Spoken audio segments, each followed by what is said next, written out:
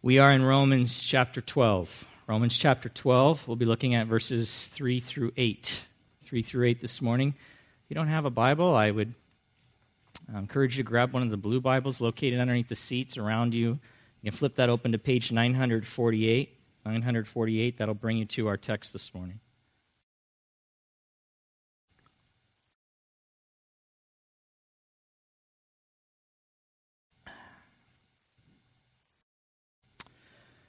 So before we read the text, let me give you a little bit of context. It's always important to kind of understand what's going on because it has everything to do with how we understand the text. Specifically, first, historical context. Paul is writing this letter to the Christians in Rome from the city of Corinth. I think that fact sheds some light on our text today, or verses 3 through 8. Because, maybe you're not aware, but Paul's experience with the church in Corinth, which we know about through the divinely inspired letters that he wrote to them, 1st and 2nd Corinthians, was an experience that led Paul to recognize the potential for sinful pride in the church in regard to spiritual gifts. Church in Corinth was a highly gifted church, but also a very boastful and arrogant church in relation to their gifting. As one writer put it, due to Paul's experience with the Corinthian church, he recognizes the danger that the possession of a spiritual gift could easily result in a self-esteem that was nothing more or nothing less than wretched pride. Now, keeping that historical context in mind, we also don't want to forget the immediate context. Now I'm talking about the passages that we just looked at that come right before this section of God's Word, specifically verses 1 and 2, where Paul called us to offer our very bodies to God as a living sacrifice, holy and acceptable to Him. But in order to fulfill and maintain this commitment, Paul says, you might remember this from last week, we must not let the world squeeze us into its mold, right? But rather, we must be changed or transformed. How? Well, Paul doesn't leave us wondering. He tells us by the continual renewing or reprogramming of our minds. And I said last week, that's so important, beloved, because how we think drives how we live. And, as we shall see in our text today, the renewed Christian mind is to be a humble mind. Now, what that means in the context of our passage is it is a mind that rightly evaluates our spiritual gifts and everyone's place in the body of Christ. So, beloved, to conclude or wrap up, I believe Paul's call to renew our minds in verse 2 and his experience with the spiritually gifted but big-headed and proud Christians in Corinth is what paves the way for what he writes here in verses 3 through 8. The text before us this morning. All right? Context. And I think this will be more clear as we move through the text and I begin to try to explain some of what Paul is saying here. You'll see how important context plays in. You ready to read the text? Okay. Beginning in verse 3, Romans chapter 12. Apostle Paul wrote, "For by the grace given to me, I say to everyone among you, not to think of himself more highly than he ought to think, but to think with sober judgment, each according to the measure of faith that God has assigned.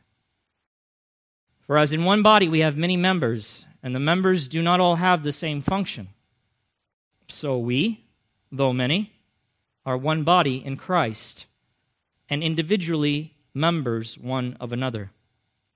Having gifts that differ according to the grace given to us, let us use them.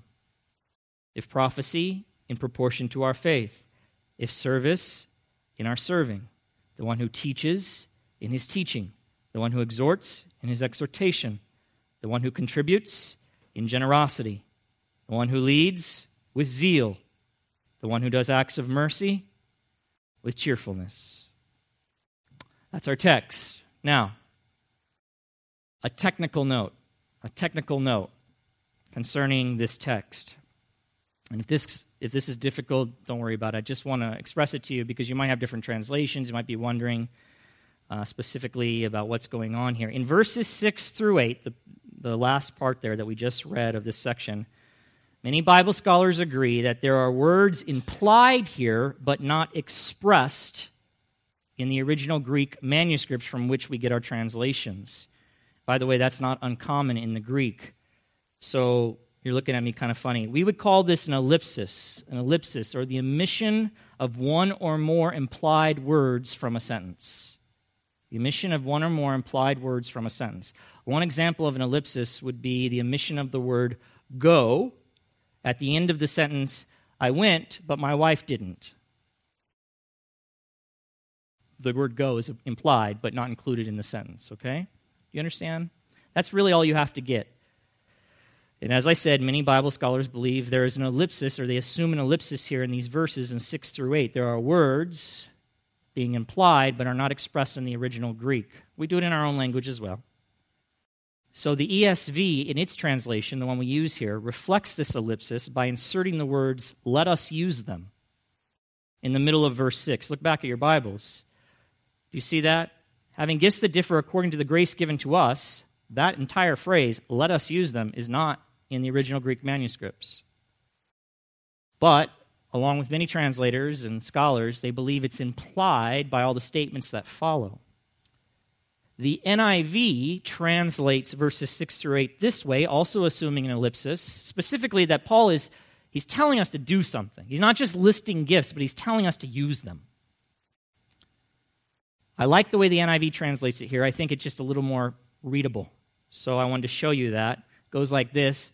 We have different gifts according to the grace given to us, period. That's all in the Greek. If a man's gift is prophesying, here's the ellipsis, let him use it. Let him use it. So what they'll do in NIV, they add that phrase to every single gift, which just makes it more readable instead of putting it at the front in verse 6. I just want to read it through. Let him use it in proportion to his faith. If it is serving, let him serve. If it is teaching, let him teach. If it is encouraging, let him encourage. If it is contributing to the needs of others, let him give generously. If it is leadership, let him govern diligently. If it is showing mercy, let him do it cheerfully. Okay, that was the technical part. So we'll keep moving. Now I'm going to come back to Paul's phrase in verse 1 where he says, by the grace given to me, I say. I'm going to come back to that when we get to verse 6, so just hold on. But first, let's just simply consider Paul's instruction, Paul's exhortation here. He tells everyone in the church not to think of him or herself more highly than they ought to think, but rather think with sober judgment, or be sober-minded, or think soberly, as the New King James translates the phrase. One writer says this, in contrast to the overestimation of ourselves, to which we are so prone. Huh? Just checking. Hey, I'm the sick one. You guys can respond here. I'm doing all the work. Give me a little something. In contrast to the overestimation of ourselves, to which we are so prone. Yes, of course. Paul insists that we are to view ourselves in a sober manner. One writer jokingly says, in other words, we're not supposed to be egoholics. Egoholics, which is exactly what we too often end up being. So in other words, in thinking about ourselves, we need to be sensible or have sound thinking. We need to have a sober estimate of ourselves rather than judging or thinking ourselves to be better or greater or more important than we actually are. Huh? Man, husbands and wives, you could start applying this right now as a personal application to your life.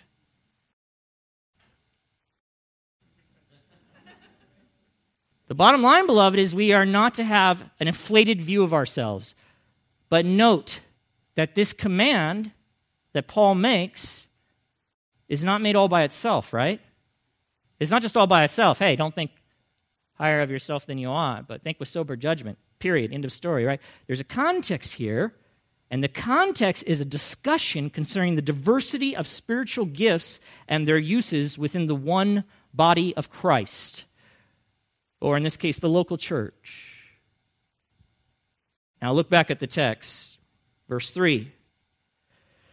For by the grace given to me, I say to everyone among you not to think of himself more highly than he ought to think, but to think with sober judgment, each according to the measure of faith that God has assigned.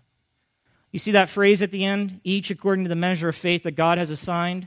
Here's a couple other translations. Sometimes this is helpful. Try to get at what exactly is being communicated. Here's a New American Standard Bible. Basically says the same thing on the front end. Then at the end it says, but to think so as to have sound judgment, as God has allotted to each a measure of faith. Okay. Another good translation of the Bible, the NET. The NET. Think with sober discernment, as God has distributed to each of you in the church, a measure of faith. What is that last statement supposed to mean? Well, the meaning is not entirely clear, and therefore it has been understood in a few different ways. But the way I understand it is that Paul is simply pointing out that to each member of the church, God has allotted or distributed a measure or quantity of a varying amount of faith. And in light of the discussion of the spiritual gifts that follow, I believe Paul means by that God has given to each person in the church differing amounts of faith for the exercise of various spiritual gifts. Or you might say the statement means that God has, that statement that God has allotted to each a measure of faith refers to the differing capacities God gives to those in the church required to use their particular gift or gifts. So, according to God's purposes, every believer, note that, every believer receives the gift and resources they need to fulfill their God-given role in the body of Christ, or the local church. One commentator just says this, to make it really simple, he says, God has given each believer some faith by which to serve him. I mean, that's real basic, but that probably is correct. Now, listen to this. In light of that, right, who's the one giving the faith? Right, he's giving it proportionally, he's dishing it out, he's giving it to those so that they could exercise their gifts. Right, so one writer says this, and the gifts vary, there's varying gifts, we'll see that in a second.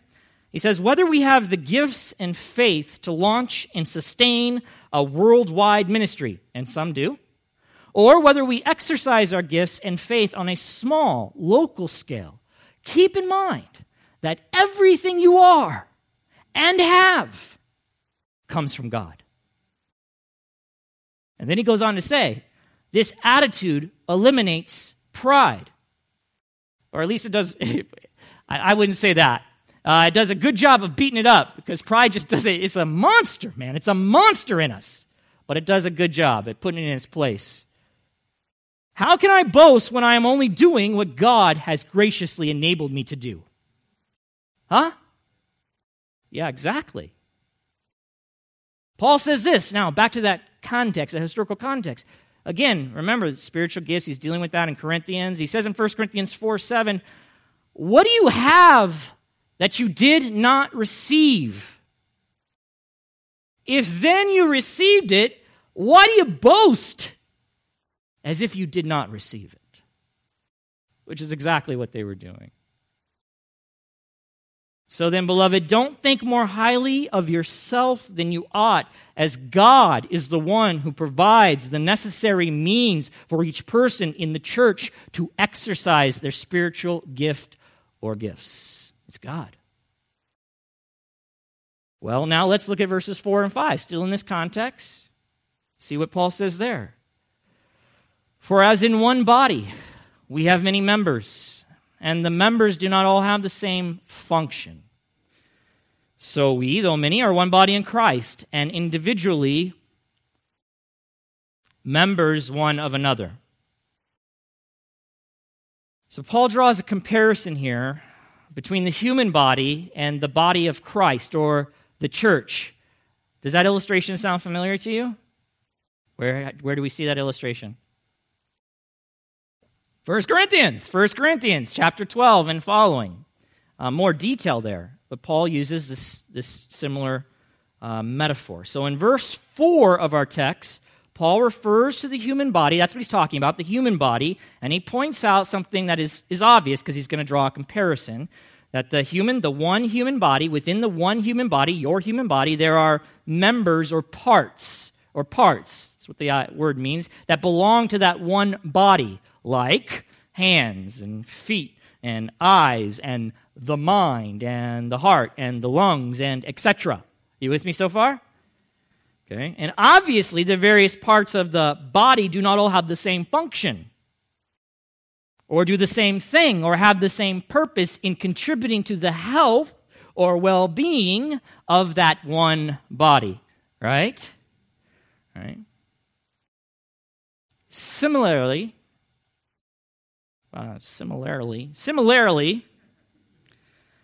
as the church, we are united to one another in Christ, into one body. And individually, we are members, because of that, of one of another, which means, beloved, that we must live out our Christian experience in the fellowship, or in fellowship with one another. Because, like the human body, we need the other parts of the body, each having its own function and purpose designed by God to contribute to the good of the whole. See, I might say, well, the heart is certainly one of the more important parts of the body, and that would be, in a sense, true, but the heart will cease to function if the body is not fed. Right? So the heart, even though it is an important organ of your body, relies on the hands and the eyes and the mouth and the digestive system and so on and so forth. And that's just one example. We are members one of another. We are relying on one another. So one writer says this concerning verses 4 and 5. Just listen because I'm trying to get to the main idea he has here at the end. 3 truths are set forth in verses 4 and 5. First, the unity of the body, one body, the diversity of its members, so many different parts, with corresponding diversity and function. That just means, okay, so hand and foot, different parts, different functions. And the mutuality of the various members. That's that phrase, each member belongs to all the others. That item calls attention to the need of the various parts of the body for each other. They cannot work independently. They cannot. If the hand, and Paul deals with this in 1 Corinthians 12, and he expresses it more clearly. But if the hand decides he's going to go off and live on his own and do his own thing apart from the body, how far is that hand going to get? He's not going to get anywhere. He'll die. He'll die, beloved. By the way, on one level, this is the importance of the local body or the church. It's the importance of being part of one, being plugged into one, submitting to one. They cannot work independently. I know a lot of Christians think they can. I'm just going to do my own Christian thing. I don't need the church. I don't need, the teachers. I teach myself. I instruct myself. I grow myself. I'm sorry, beloved. That's not how God designed it. And yet people try to do it. And I think they fail miserably at it. Because God didn't design it that way. They cannot work independently. Furthermore, each member profits from what the other members contribute to the whole. Huh? Then they says this, reflection on these truths reduces preoccupation with one's own gift and makes room for appreciation of other people and the gifts they exercise. I think that's right. Beloved, I think in verses 4 and 5, Paul is addressing the same basic issue that he did in his letter to the Corinthians, where he used, as I said, the same body metaphor. Paul rebuked the arrogance of some of the Christians in the church in Corinth who prided themselves on having more important gifts in the body of Christ. So here in Romans, Paul uses the same metaphor to support his exhortation in verse 1 that believers not think more highly of themselves than they should. The truth is, by God's design, we who are in the body of Christ are dependent, beloved, dependent on one another and our diversity of God-given gifts for our spiritual growth and well-being. We need one another. Now let's look at the first part of verse 6. Paul says this, having gifts that differ according to the grace given to us, let us use them. There's that ellipsis. Following this statement, Paul goes on to give a sample of seven different gifts, a sample. Prophecy, service, teaching, exhortation, contributing, leading, and mercy. And we will briefly go over those in a moment. But first, I want you to notice that Paul doesn't just say, having gifts that differ, let us use them. He doesn't say that, does he? Look at your text. Right. Rather, he says, having gifts that differ according to the grace given to us, let us use them. One writer commenting on that says this, with his eye, Paul's eye, still on the danger of pride. Paul reminds his readers that these new capacities for service are not native to those who exercise them, but come from divine grace. Native, beloved, just means they're not born with them. They get them from somewhere. They get them from God. And if you remember, I said I would come back to Paul's phrase in verse 1, right? I said I would come back to that in verse 6, where Paul in there says, by the grace given to me, I say. By the grace given to me, I say. What's Paul talking about there? Well, we looked at it in the first chapter of Romans, but it's his gift of apostleship. It's his gift of apostleship. He was exercising the authority of his apostleship. So he says, by the grace given to me, I say. In several of Paul's letters, Paul repeatedly linked his apostleship to the grace he received from God to be an apostle. I see this most clearly in 1 Corinthians chapter 15, verses 9 and 10, where Paul says, for I am the least of the apostles, unworthy to be called an apostle, because I persecuted the church of God. But by the grace of God, I am what I am. What's he talking about? I'm an apostle. And his grace toward me was not in vain. On the contrary, I worked harder than any of them, though it was not I, but the grace of God that is with me. You see the humility there? You see that humble mind? Just as God's grace had made Paul an apostle, beloved, so the same grace bestows different gifts on other members of Christ's body or the church for the good of the entire body. And Paul's just ever keeping that before your face. It's grace. It is grace. It is God. It is all Him. Beloved, apart from God's grace then, or His unearned and undeserved favor, and I thought that section that Chris read out of that devotional, that would have been a great intro. I could have started with that. I should have thought about that, but I didn't. But Without God's grace, the church then would be spiritually giftless. That's the truth. Spiritually giftless. In light of that, we must certainly not think of ourselves more highly than we ought to, rather think with sober judgment. Now, before I close, I know you're shocked, but we have communion. But I have another page, so don't worry. By close, I mean another 10, 15 minutes. Before I close, I'm going to make some general comments concerning the various gifts that Paul lists here. I believe Paul gives a sample of gifts, this particular sample, to illustrate the great diversity that there is in the one body of Christ. But, as we've seen from that ellipsis, those implied words, if the gifts are to bring about the positive benefits that God intends, then they must be faithfully used. They have to be used. People have to exercise their spiritual gifts. That's why there should be no pew warmers, as they're sometimes referred to. We don't have pews. Chair warmers. People, by that, they just sit in their seats. They never do anything else. They sit in their seats, they come, they take. They never enter into giving, using their gifts for the sake of the body of Christ. That shouldn't be so. By the way, among Bible commentators, there is considerable difference of opinion with respect to the specific meaning of some of these functions. I just want to say that up front. So, Paul is not trying to teach all that there is to be said about spiritual gifts.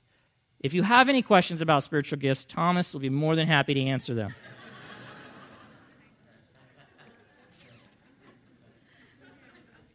But Paul doesn't do that here. He doesn't intend to do that, so I'm not going to do it either. But I will make some general comments on these gifts and realize this is not an exhaustive list either. The first is prophecy. Paul adds that the gift was to be used in proportion to our faith. First century church. What does that mean, in proportion to our faith? Well, guess what? That's debated.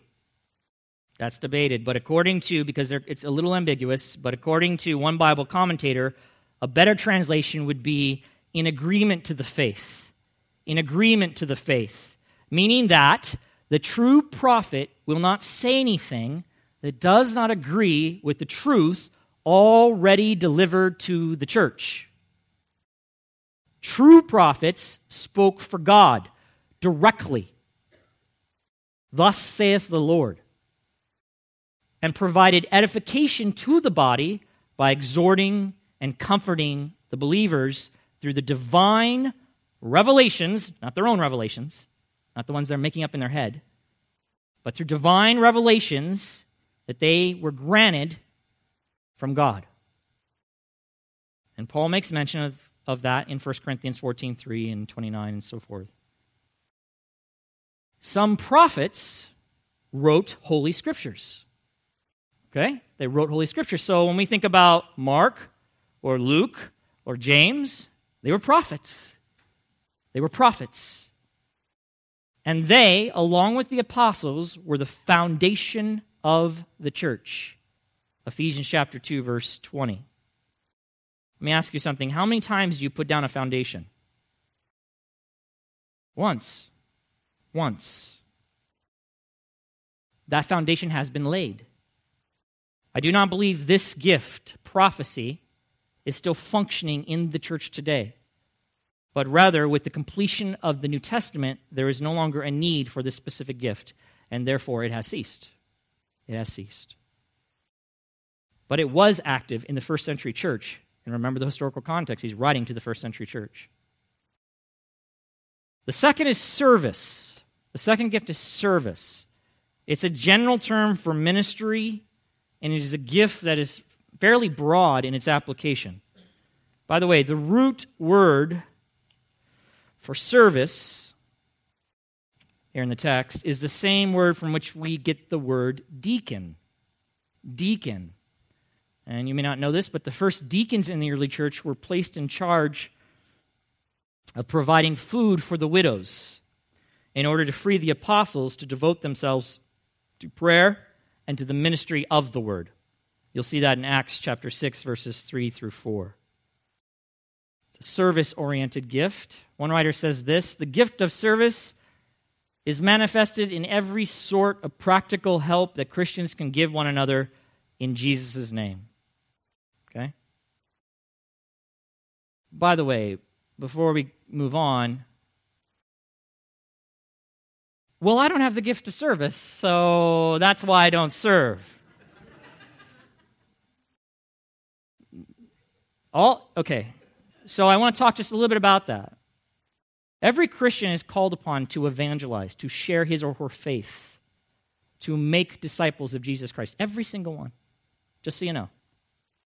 However, God gives the gift of evangelism to some in the church.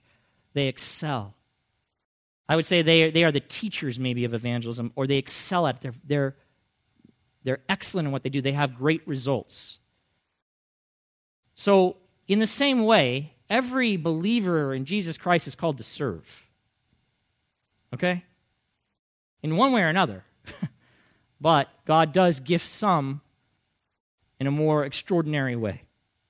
And that may be what he's talking about when it comes to deacons. The third is teaching. Here's another example. So teaching in the church involves passing on the truth of the Scriptures to others.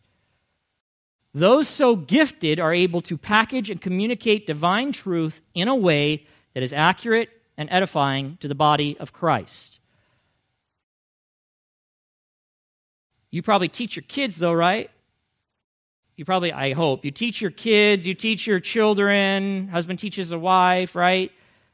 In the Scriptures. That doesn't necessarily mean you have the gift of teaching. This specifically was in the context of the local body of Christ.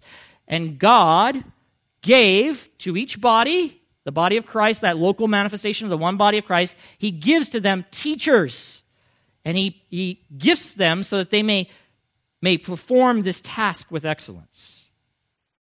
Not everyone is gifted as a teacher in this way. Okay? Have you ever been in one of those churches?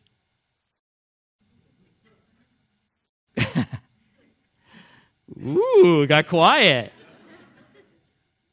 I've been to some churches where I thought, this man should not be expositing the Word of God. Not because he was inerrant, like he had a problem with what he was saying, but his delivery, the way he brings it, his explanation, I couldn't get anything. I didn't understand anything. Maybe that was on me, but I've been into some other ones where I know it wasn't on me, okay? So not every man, not every church, not every man has the gift of teaching. That doesn't mean that you still don't teach to some degree, right? That's all I'm saying. The fourth is exhortation. Mildred has the gift of exhortation. She's told me. And I believe it. I've heard her. But it's good, guys. It's good. The gifted exhorter serves the body by urging and encouraging Christians to live out the truth of the gospel or God's word. They're gifted at it. Highly skilled. Does that mean that I can't exhort my brothers and sisters in Christ because I don't have the gift? No. But there are some in the body that are especially gifted at it. They excel. You got the idea? Oh, I said all that to get to this one. The fifth is contributing, or contributing to the needs of others. The one who exercises this gift is to give generously, according to Paul, or with liberality, not skimpily. Okay? Skimpily. I found that someone said that word, and I'm like, I've never heard that, skimpily. That's great. Not skimpily. Not, just a little bit, right? Now, contributing to the need, this is kind of broad as well, but certainly that would include the giving that takes place here on Sunday morning for the advancement of the gospel, for the support of the local gospel ministry that God has put here. So, you don't say, well, Jeremy, I don't have the gift of contributing or the gift of giving. I don't have it, therefore I don't put anything into the offering. Really? Okay, by the way, on that note, we've had people ask questions about giving, like, is it a tithe? Is it a certain amount? And so what we did was we created a small pamphlet that we put out this morning to give you a biblical perspective. So I hope you pick it up. There's some there in the back table and on the resource table next to the offering envelopes. But I hope it'll give you a good understanding of giving. But bottom line is this. We're called to give, okay? I'm going to tell you right now, it's not a tithe. I'm going to tell you that. Read the pamphlet now. I hopefully got your interest. We don't practice the tithe here, and I think we have biblical reasons for that. So anyway, read it. But the church has to give, otherwise we're done, right? Okay, so, but some are gifted and they excel in this way. Thank God for them. But thank God for everyone who gives. You see? All right. The sixth is leading. The people of God need to be led. They need to be led. They're sheep. Hello. Sheep need a leader. They need a shepherd. You know? They need that pastor, elder watching over them, caring for their souls. Not lording it over them, but loving them, caring for them, watching over them, protecting them from all the junk that's in this world, all the false teaching, and so on and so forth. People of God need to be led. God has uniquely gifted certain people to be able to effectively do so, such as the elders of the church. Those who exercise this gift are to lead with zeal. With zeal. And diligence, as the New American Standard Bible puts it. In other words, you know what that means? They got to work hard. They got to work hard. You ever tried corralling sheep? Like corralling cats, man. It's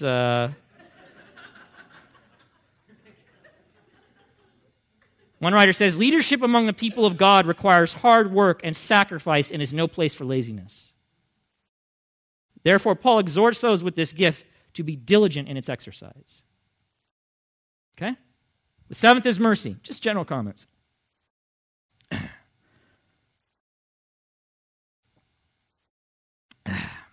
People joke sometimes, I don't have the gift of mercy. That's why I can't work in the children's ministry. But that's really not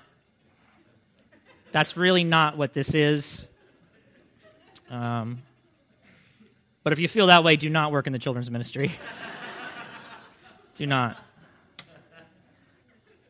This gift enables people to engage effectively in the important ministry of visiting the sick, caring for the elderly or disabled, and providing for the poor. One example of this might be Dorcas.